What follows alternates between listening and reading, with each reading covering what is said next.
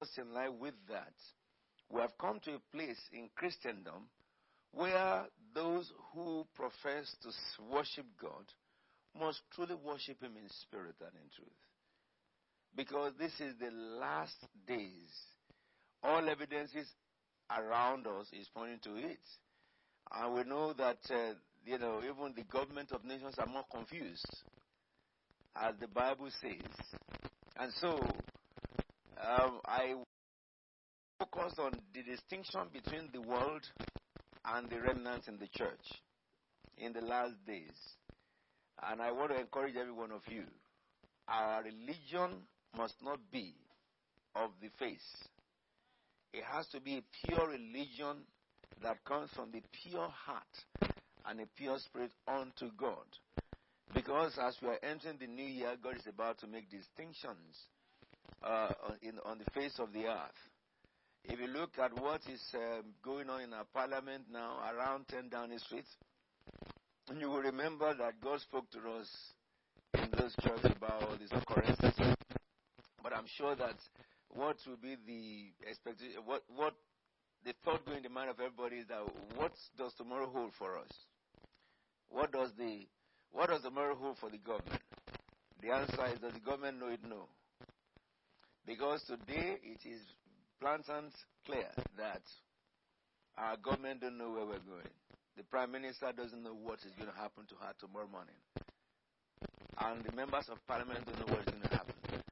I remember God said in January, when God showed me a vision, I saw the division in the major parties, and the division came together as a coalition, but that coalition have no head. You remember? And today, one of the old conservative MPs have stood up in the parliament to tell the Prime Minister, we're going to vote against you. If you watch that program, you will understand. He said clean clear.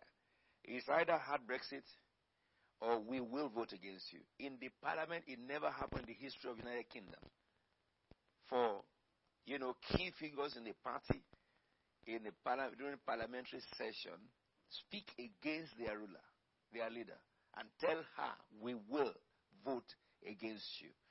It's never happened.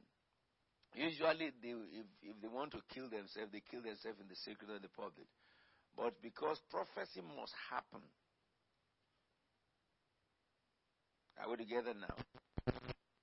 And why I'm saying this is because I'm saying to you that if you appear today and you have not been coming to the Bible study over the year, we need to know first of all that our first primary reason for meeting is to look at the book of Isaiah.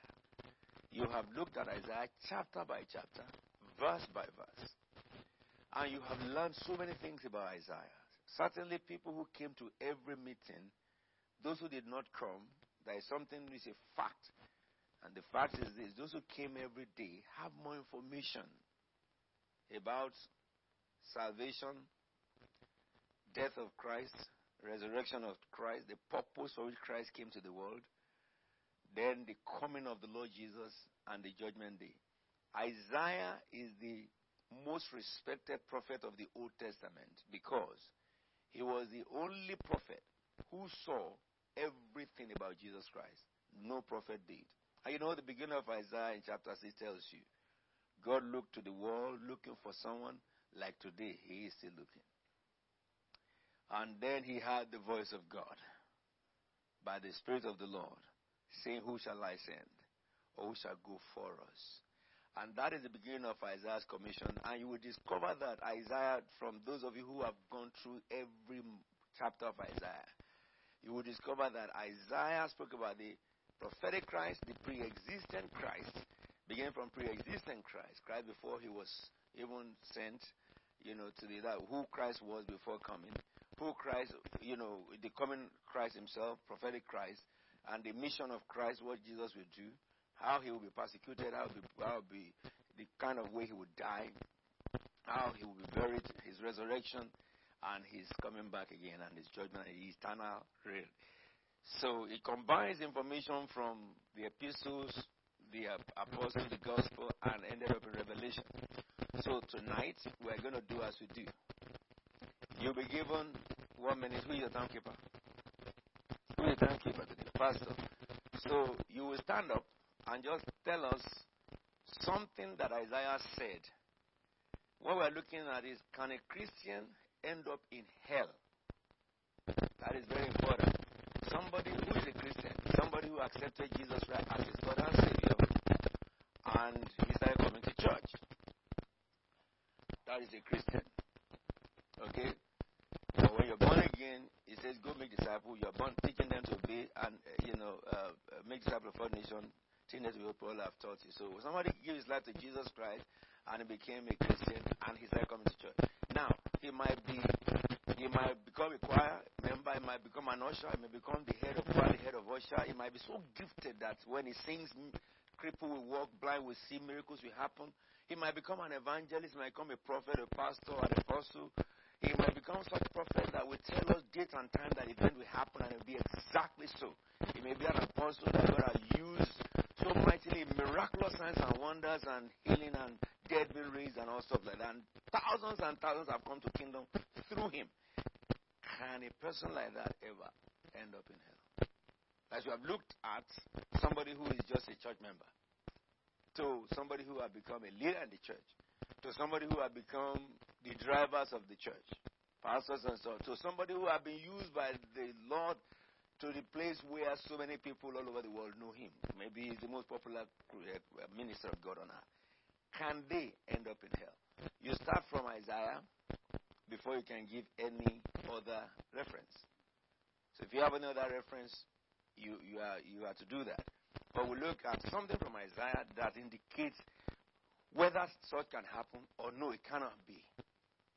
Because some people believe that once born again, forever, once saved, forever saved. Some people believe that when you are born again, you are, what do you call it, the son of the bond and the son of the free.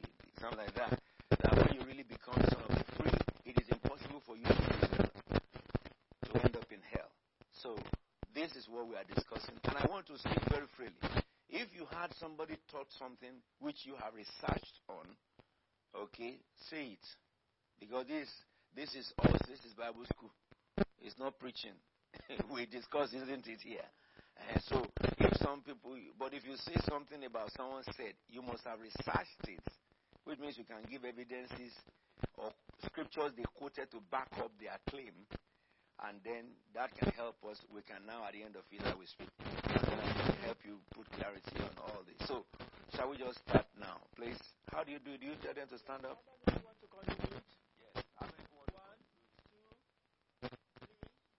3, 4, 5, 6, 7, 8, 9.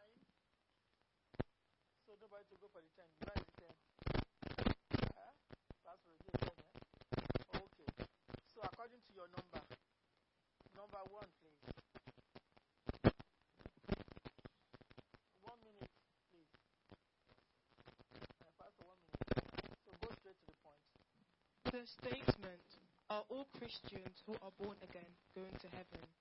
Not all Christians who are born again are going to heaven, as it's only the righteous ones who serve God devotedly on earth. In Isaiah 35, verse 8 to 9, it says, and the highway will be there. It will be called the way of holiness. It will be for those who walk on that way. The unclean will not journey on it.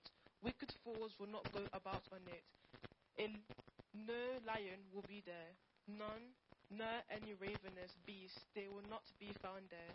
But only the redeemed will walk there. God is comparing those who do his will and those who doesn't do his will. In verse 9, the lion symbolizes those who disobey God, and they cannot walk with the righteous because they are not in the same lane as them. The wicked people's robes are unclean with dirt, as they have no shame of their sins. In Zechariah 3, verse 3 to 4, it says, now Joshua was dressed in filthy clothes as he stood before the angel. The angel said to those who were standing before him, take his filthy clothes.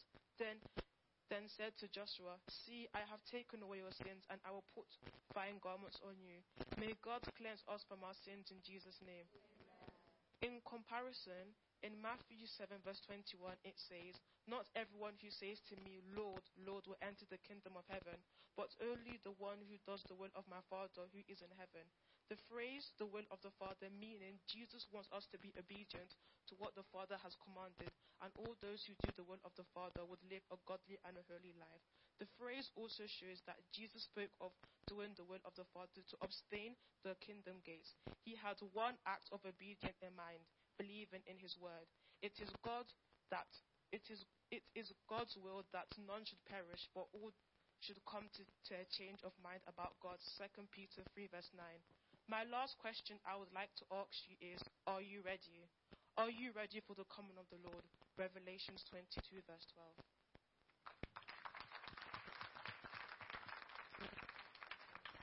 Please excuse me because I have to my book. So I'm quoting from Isaiah 59, chapter 2, verse.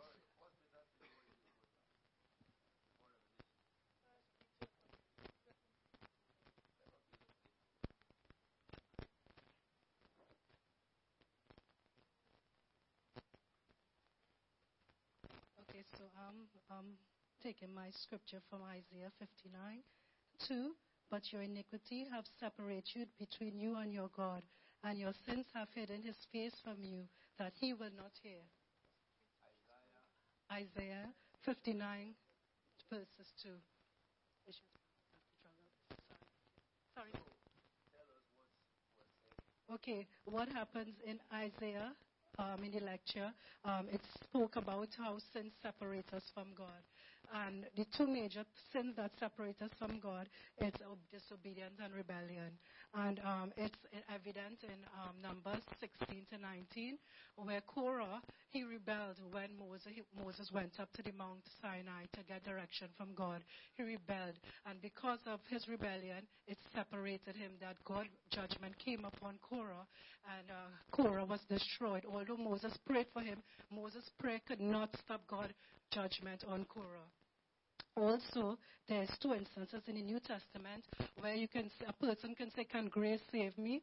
And people would say grace and mercy. And because there's grace will always save me. And once I accept Jesus, I'm saved because of grace. But Jesus was the one who came with truth and grace and mercy. And there were two instances in the Bible, and one was, there was an instance where Jesus told a man, where he healed a man at the pool of Bethesda, John 5, 1 to 15, "Go and sin no more." So Jesus said, if you sin, a worse thing could come upon you if you sin again. So it's the sinning no more is what separates us as well. You can't sin, and Jesus told him, "Go and sin no more." Even in John 8, 3:11, Jesus, the second instance is the woman who was caught in the act of adultery. She was caught in the act of adultery, and the Lord said, "Where's your accuser?" She said, "No one has accused me, Lord." And the Lord said, "Neither do I. Go and sin no more." So it's the sinning no more is what could separate us and cause us not to go to heaven and go to hell. And we could lose our salvation with continuous disobedience and rebellion. So sin can separate us, and we can lose grace by continuous sinning.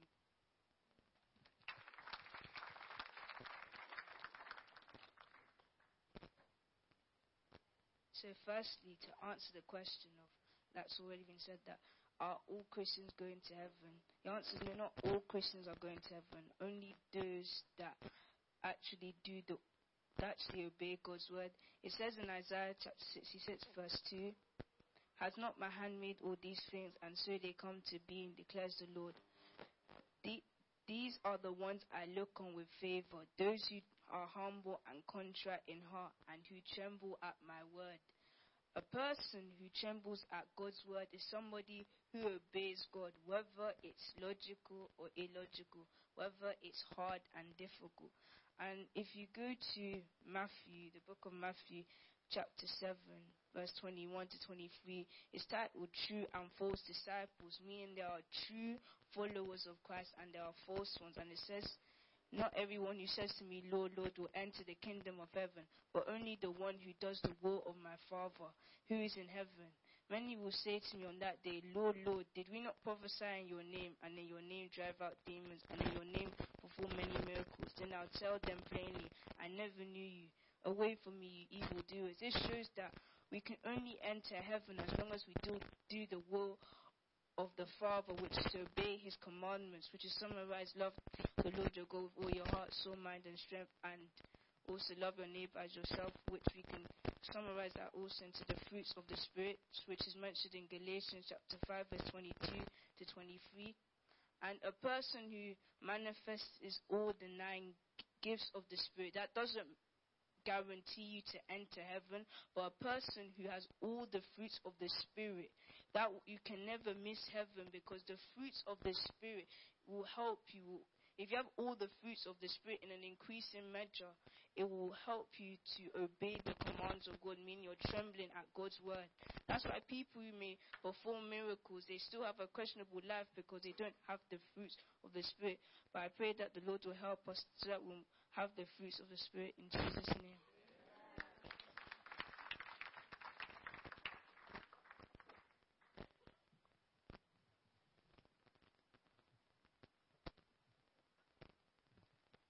Praise God. The question, are all born again Christian going to heaven? With evidence from the book of Isaiah. Isaiah chapter 1 talks about the rebellious nation. And from the lesson that we learned from Apostle regarding rebellion in the book of Numbers, Apostle stated that anyone who enter rebellion will suffer great punishment unless the person that they rebel against interceded for them. And throughout the book of Isaiah, there has always been a distinction between 2 sets of people: those who fear God, who seek him, and those who continue to do evil. In Isaiah chapter 2, it talks about the detestable things that God's people were doing. They practiced divination like the Philistine and embraced pagan custom. Their land was full of idols. They bow down to the work of their hands to do what their fingers have made. In the book of Deuteronomy chapter 18, it talks about occult practices. And it reads, when you enter the land the Lord your God has given you, do not learn to imitate the detestable ways of the nation there. Let no one be found among you who sacrifice their sons or daughter in the fire, who practice divination or sorcery, interprets omens, engage in witchcraft or cast spells, or who is a medium or spiritist, or who consult the dead. Anyone who does these things is detestable to the Lord. Because of the same detestable practice, the Lord your God will drive out those nations before you. You must be blameless before the Lord. In the book of Exodus 34, verse 14, he said, do not worship any other God, for the Lord, whose name is jealous, is a jealous God. The people, the Israelites, they were doing detestable practices which aroused God anger. We thank God for the blood of Jesus, but even though God is a loving God, is full of compassion, he's merciful, he's caring, he's also a God of wrath. As it was in the book of Exodus, God called Moses to lead the Israelites to the promised land, but because of disobedience, only Caleb and Joshua enter the promised land. So it will be for Christians who do not worship God in spirit and in truth. They will not enter the kingdom of heaven.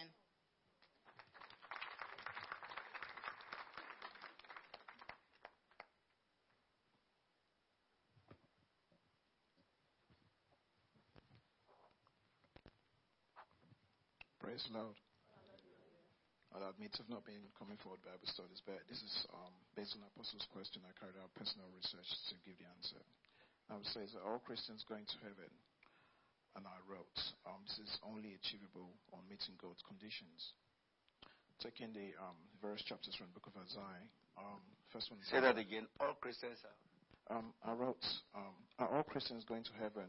And the answer I gave there, this is only achievable on meeting God's conditions. Isaiah chapter 1 from verse 11 to 26. I just summarized what it says there. Basically it says, God seeks our offering from the heart, obedience, righteousness, and learning to do what is right. Also going to the book of Isaiah chapter 65 from verse 10 to 25. I summarize there as well. Those who are disobedient shall be destroyed, because when God called, they did not answer. And to buttress that point, going to Revelations chapter 21, verse 27, it says, "But nothing that defiles or profanes or is unwashed shall ever enter, nor anyone who commits abominations, unclean, detestable, morally repugnant things, or practices falsehood, but only those whose names are recorded in the Lamb's book of life shall actually make it to heaven." God bless the reading of his words.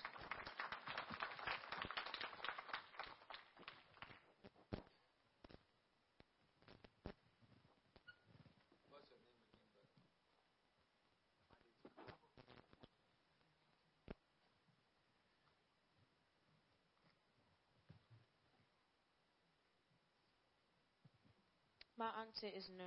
Not all Christians will enter heaven. The scripture that I picked has already been mentioned, Isaiah chapter 59, verse 2. But if we turn to the book of Ezekiel chapter 33 and start from verse 18, it says, "If a righteous person turns from their righteousness and does evil, they will die for it. And if a wicked person turns away from their wickedness and does what is just and right, they will live by doing so." When it talks about the righteous man, it's talking about us Christians. And it also mentions death. Death is not talking about physical death, for the fate of all man is death, but eternal damnation. So if a righteous man, though being righteous, sins, because he knows better, will be punished. 33, verse 18 to 19. 18 to 19. So if a righteous man, though being righteous, sins, because he knows better, will be punished more than the sinner, and of course, if he is caught unaware by death or Christ coming, he will go to hell.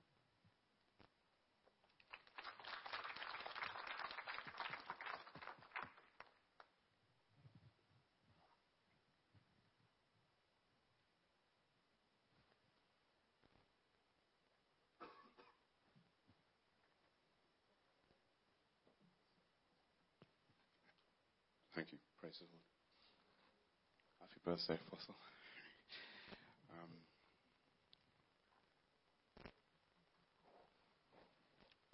Isaiah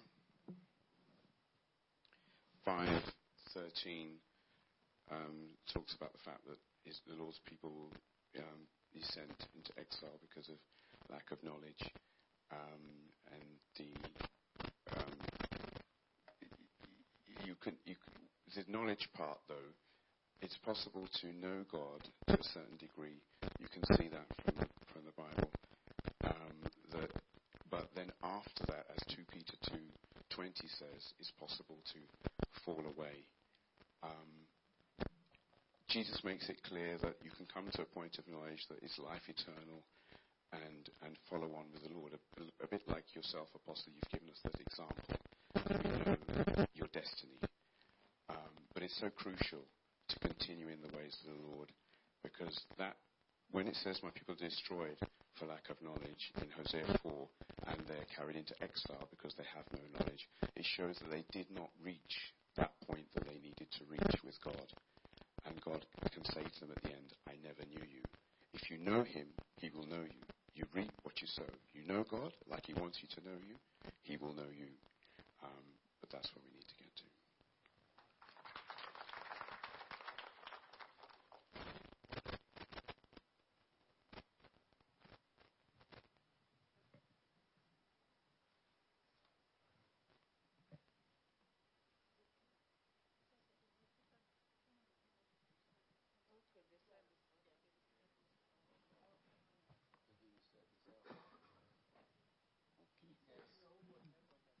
If others have mentioned the things you intend to say, you don't need to say anything. All right? Because that is just, we all have affirmation about what they are saying. The reason why you must be writing, looking, if you quote a scripture, you must check it. It's because that's the principle of knowledge. Okay? If anybody quotes a scripture and says something, we have to confirm that the Bible really said what he's saying. All right? And so anytime you are, anywhere people are speaking or preacher is preaching, anybody ministering, you must write down and check what they are saying. If you want to say something and they have said it, then the Lord has spoken about it already. Yes, please. Praise the Lord. And some of the things that they said, I've written down here. I'm not going to mention it, but it's one thing I want to mention is in the book of Ephesians. Let me just start with Isaiah. Isaiah in chapter 1, verse 28 says, "And the destruction of the transgressors and the sinners shall be together, and they that forsake the Lord shall be consumed." So in other words, if we forsake the ways of the Lord and we go in our own ways, definitely we will not get to heaven, we will go to hell. But the scripture now says in the book, to buttress that, what came to mind when the apostle gave us this topic is the fact that God has created us for good works. And Ephesians 2 chapter 10 says that we are created for good works. But if a believer now decides to derogate from the good works and practice evil works, obviously evil works cannot inherit the kingdom of God. And that is to confirm the book of Galatians chapter 5 verse 19 when he was talking about the works of the flesh. And he stipulated some works that we can engage in, which were adultery, fornication, uncleanness, lasciviousness, idolatry, witchcraft, hatred, emulation, wrath, strife, and envy, murder, and drunkenness. If a Christian engages in any of these works, the Bible definitely tells us that such a Christian will not inherit the kingdom of God. So it is best for us to hate what God hates, because all these things that are the works of the flesh listed here, God hates it. And if we hate what God hates and we love what God loves, definitely heaven is guaranteed for us. But if we love if we hate the things that God loves, then hell is our destiny. And the Lord will preserve our lives in Jesus' name. Amen.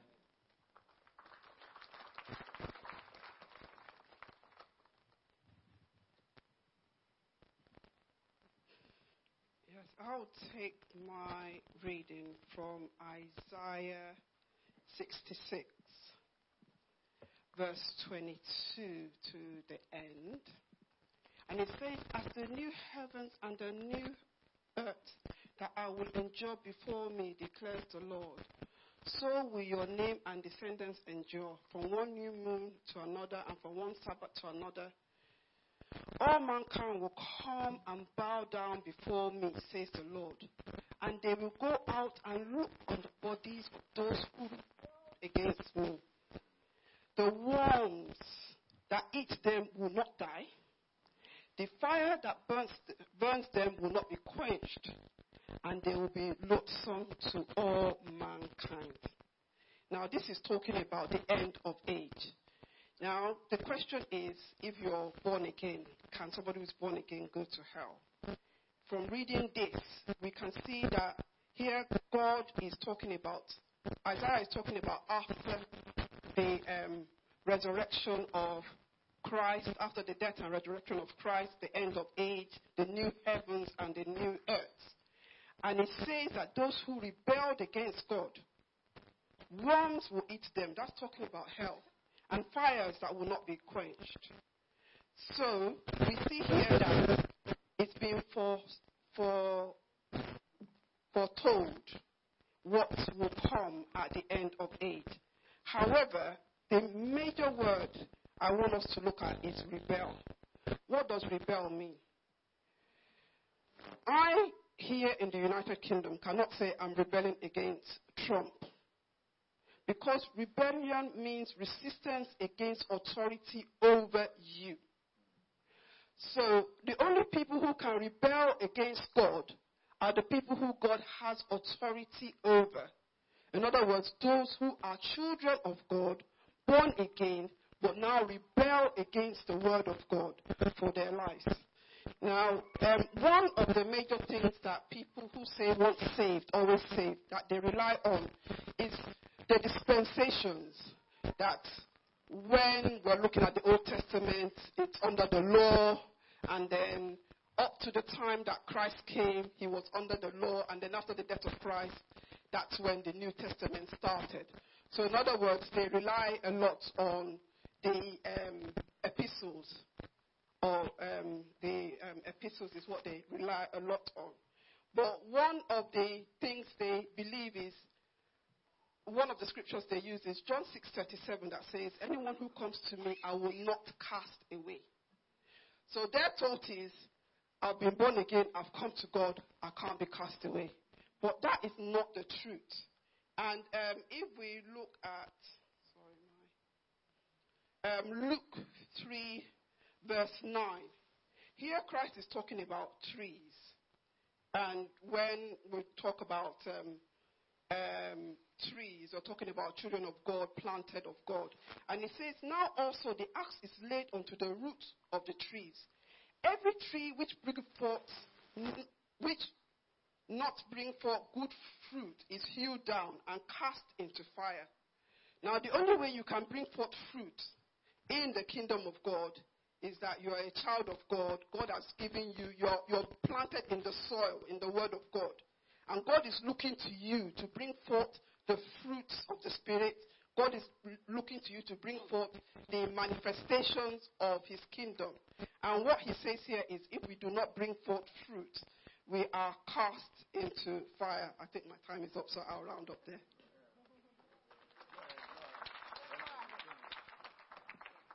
Amen. Yeah, in the book of Isaiah, Apostle says to, can a Christian end up in hell? And we all agree that yes, a Christian can end up in hell.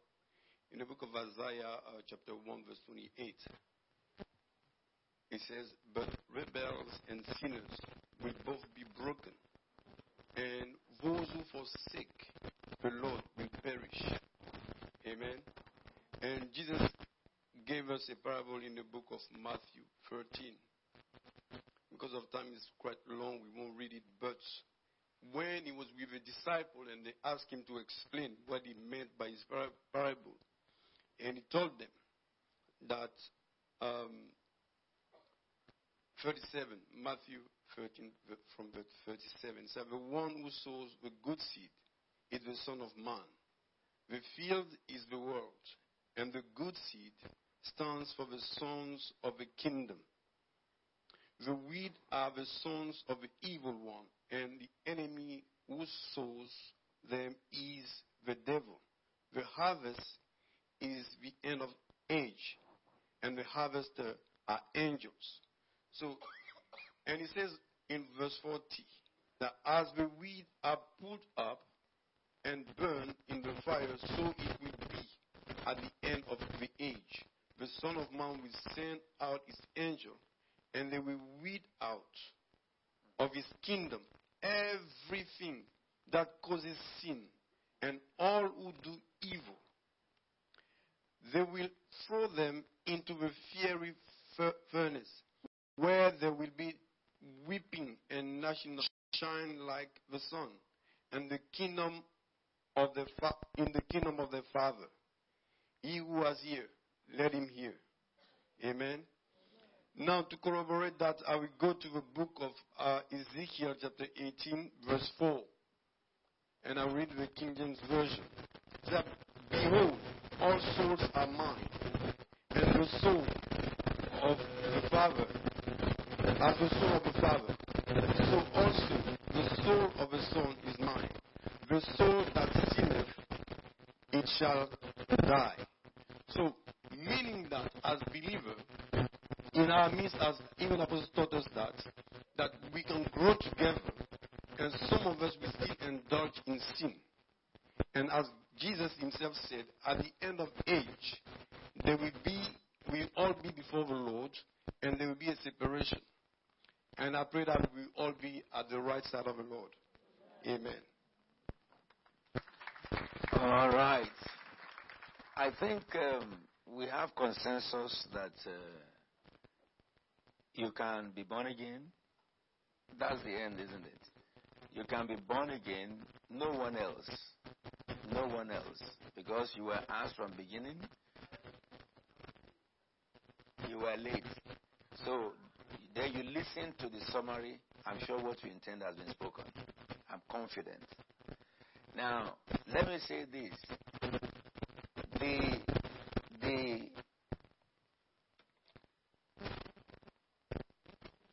The last thing of Satan is the first thing of Satan. In the beginning, how did Satan cause Eve to fall? Deception. Okay? That is the thing I was dealing with today on television. Deception is defined as somebody presenting a false thing as the real, or presenting a real thing as counterfeit. That's a simple, definition of deception. And if you look at every deception, always starts from the truth. Okay? When Satan wants to deceive you, he will first begin to reason with you in the truth you know, in your thoughts. And after all, he will now begin to give you analogies and stuff. Then that analogy will suggest to you that really what you believe is not true. And then he will begin to suggest lies. This is how the devil has operated from beginning till today.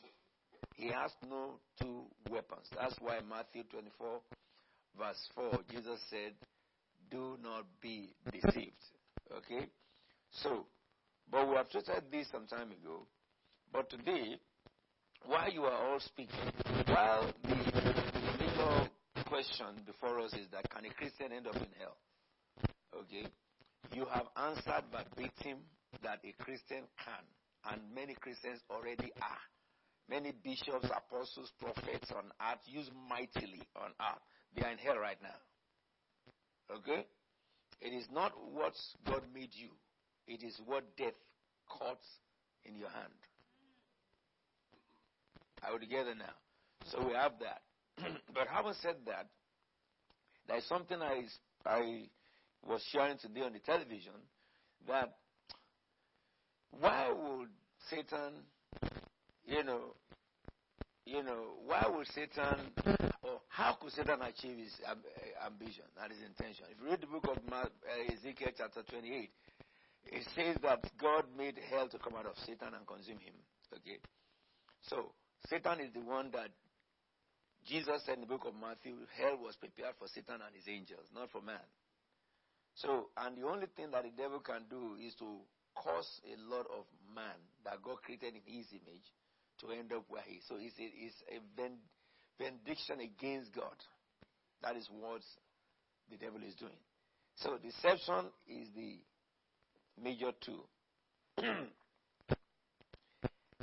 Now there are some scriptures you read, and I will say this, that during the time you were talking, I was going to say that you dealt with the fact that a Christian can end up in hell, number one. Then you dealt with the reason why many Christians suffer on earth. Are you following that? In Isaiah, the reason why God punishes Christians. The reason why God allows Satan to mess up the life of Christians. And the whole of Isaiah tells you, when a Christian desert God or rebel against God and you begin to follow the people of the world, or Christians who Satan set up in church. I was dealing with that on television today. Satan, people who are used by the devil in church. And you who is faithful and you are committed to God, they begin to make friends with you. And before you know it, you who have never been blasphemed, you become a blasphemous person. You who don't run people down, you begin to partake in that spirit. You who don't backbite, you begin to see yourself backbiting. If you're not careful, before you recognize, you have gone too far. Are we together now? So, you talk about consequence of, being ungodly, but then the ultimate consequence of being caught in ungodliness, which is hell. There are two ways Satan have succeeded in the church. 1 Timothy chapter 4 verse 1. It says, in the last days, many will abandon the faith. They will follow what? Deceiving spirits and things taught by demons. So we understand, therefore, that two operations in the church of God in the last days, or two vehicles that Satan used in the last days to get deception are, deceiving spirits and then demonic teaching. Deceiving spirits works through members. All right? And that is the first one I analyze to you. You are coming to church, you are praying, committed. Every time you are coming, suddenly someone told you that, what is the problem with you? We have been here before you. Be careful, Satan is just speaking. Satan is just speaking. That is, demons are speaking through their mouths. Or you meet someone who said, have you considered your friend this? And began to talk, run down the person. Job chapter 1 verse 7 tells you that Lucifer is speaking. Anyone who will influence you wrongly in the church or sow a seed that can bring discord in your spirit against somebody else, especially innocent people who did not have opportunity to stand where you are talking about them to defend themselves. Are you with me now? If I'm talking with Pastor about you, you are not there. And what happened is that if I give bad report about you to him, it will create a bias in him. Even if he says, no, I don't want to take it. A seed has been sown in him. And the only one who can do that is the devil. Because the Bible says that he's the accuser of brethren. And you can see the result of that is this. Everybody who do things like that, as I told you, they cannot go without being punished. Because when you do those things, Satan will now have the right to afflict that person, and God will not be able to stop him. Because Satan works by the written word. And you read in the Isaiah how Isaiah said again and again, and God said again and again in Isaiah, that I will punish you because you have rebelled, beginning, I will physically, all what God will do to them in chapter 2, even to the governmental punishment rather. He said girls will be your ruler. So when the Bible says that, what it meant is that it doesn't say that a woman cannot be ruler because we have people like Deborah and others who are highly intelligent. But what he's saying is that unscrupulous people will just become like prostitutes and all stuff like that, and the nation will go down the drain. So you must be very careful of those who call themselves Christians, but they are instruments of Satan. There is no church that is void of them. They may be limited in a church like here, where the truth is preached. That's the reason why when I teach in CFT, I tell you to challenge any human being, regardless of whoever it may be. If I mislead you, challenge me. So if I tell you to challenge me, then nobody. I said if someone can tell you about somebody, tell that person I will tell the person you are talking about that this is what you said. And if he says I'm sorry, tell him I will tell him that you say you are sorry. But what you said, by word, I must say. A boy came and arrested his dad in cathedral. He said, he took his dad, he said, this is apostle, I'm going to report to apostle. The dad said, let me report myself. What did his dad do? I think his dad used a word, a statement on him, which I have forbidden. Okay, you have those ones. And then, in my past experiences in churches, they have even initiated some people in church. After they have taken you away from the Lord, they will now initiate them. Like one of the churches I went to minister, when they were confessing and the power of God was hitting the place, when they began to speak, they pointed, this one is now in witchcraft, that one is in witchcraft, that one. And when you ask them, they only cover their face, okay, when they go to their meeting, they will say they are dreaming. And I said, well, how could you get these people initiated? He said, are they not born again? No. He said, there is counterfeit Holy Spirit. I said, excuse me, educate me. They said the people who have counterfeit Holy Spirit are people that they mimic what Christians do, but they haven't really surrendered themselves. And some other people who gave their life to Jesus before, and then because of one reason or the other, maybe love of money, they are looking for a husband, they can't find, they go crazy. They are waiting for the fruit of the womb, they can't find, they go crazy. And those people will introduce them into the occultic stuff. And before you know it, the moment you dabble into occultism, Holy Ghost leaves. Okay? So then they will strike them. But it begins from influencing them negatively. But the second one is the demonic teaching, which is the pulpit. And you have that too much on television today. Ministers of God who themselves have gone gross in sin, They are the one who developed the doctrine of grace, which is your main contention. Does grace mean we should sin? No, the Bible says we cannot keep on sinning and expect grace to abound. Is it impossible? We cannot. So therefore, what about grace?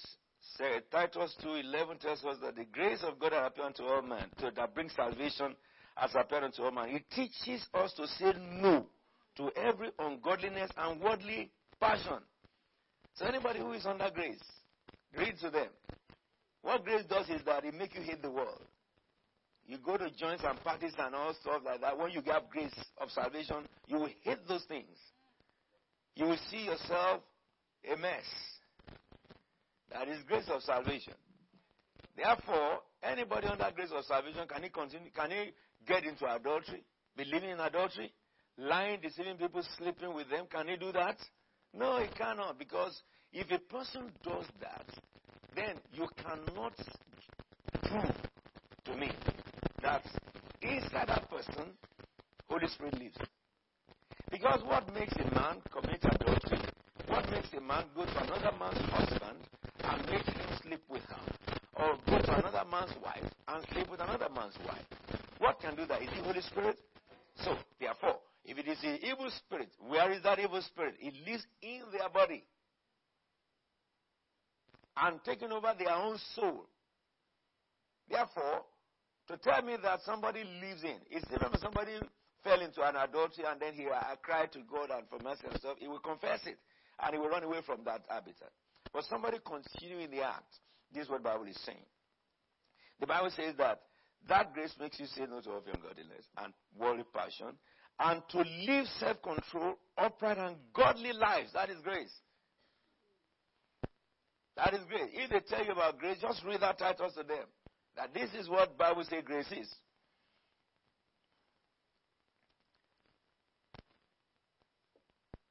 In this present age, it says, not in afterlife, after death.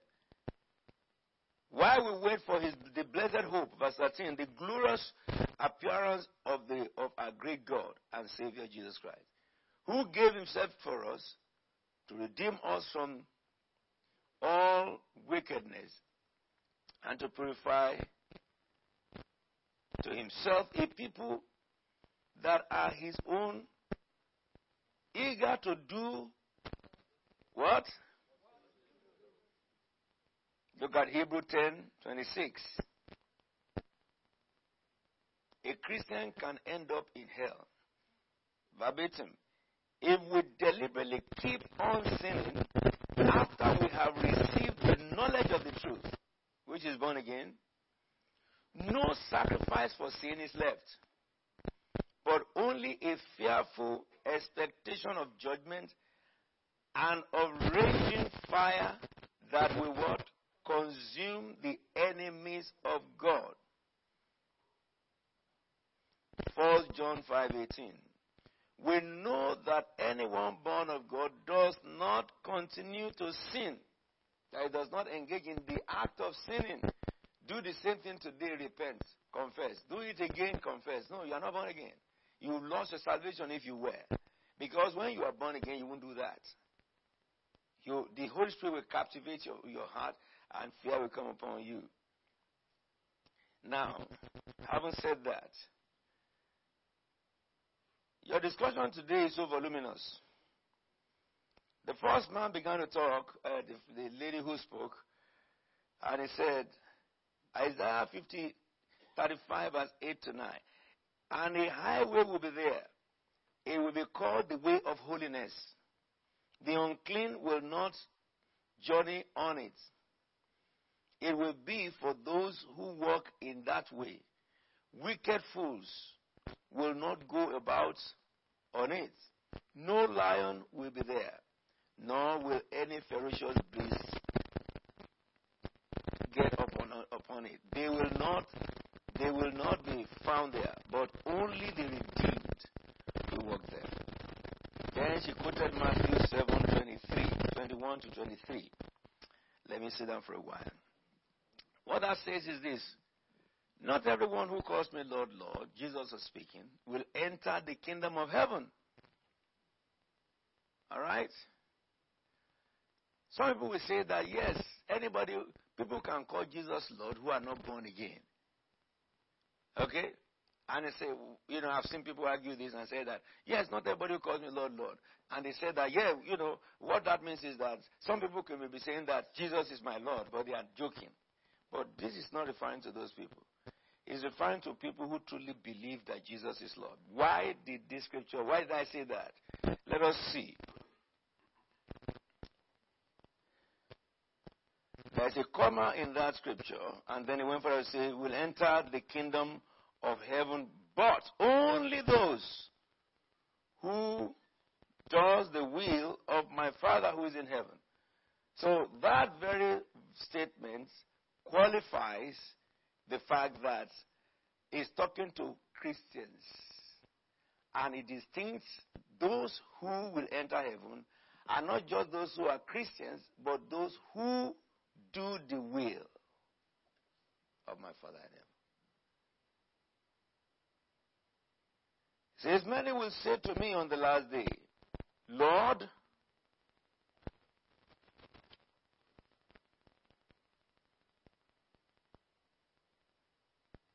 did we not prophesy in your name?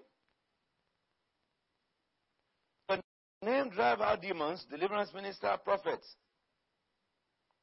and perform many miracles, evangelist, apostle, faith. Then I would tell them plainly, I never knew you. Away from me, you evildoers.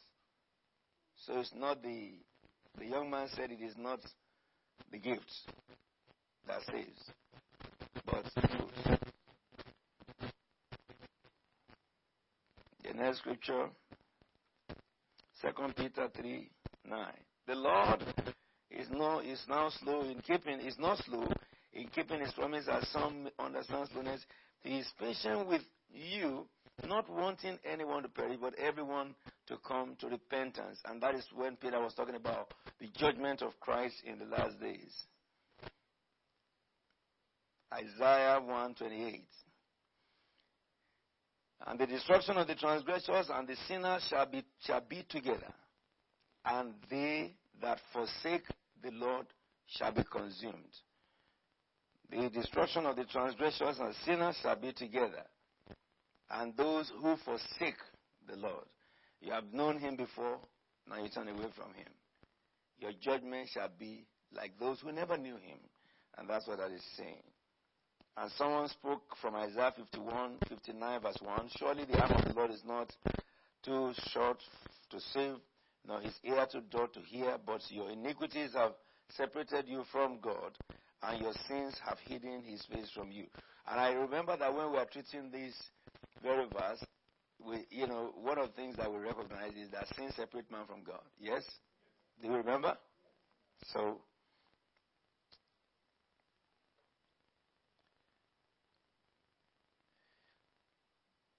the Brother Aditukubo, I wrote his own name down because he began by saying that I have not been coming to Bible school.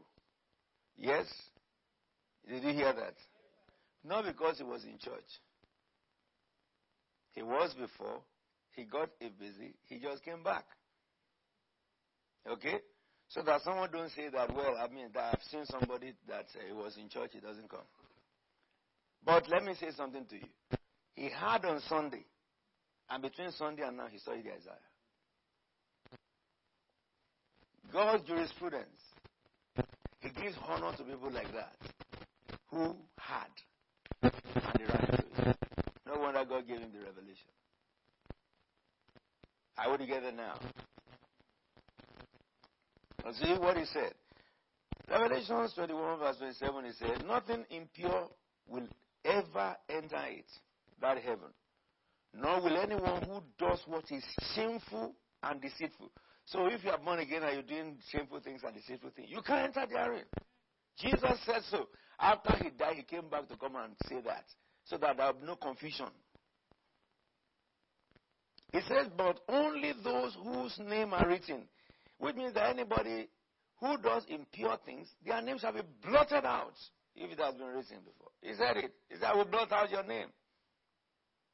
if you live in impurity. Then he quoted Ezekiel, if a righteous man turns, the other person there quoted Ezekiel, if a righteous man turns from his righteousness and does evil, he will die for it. And if a wicked man turns away from his wickedness and does what is just and right, he will live by doing so. Yet, O house of Israel, you say, the way of the Lord is not just, but I will judge each of you according to his own his own ways. You know, sometimes when I was reading your Leviticus, and there are some few things I wrote from Leviticus, very, very interesting. Very, very interesting. Very, very interesting.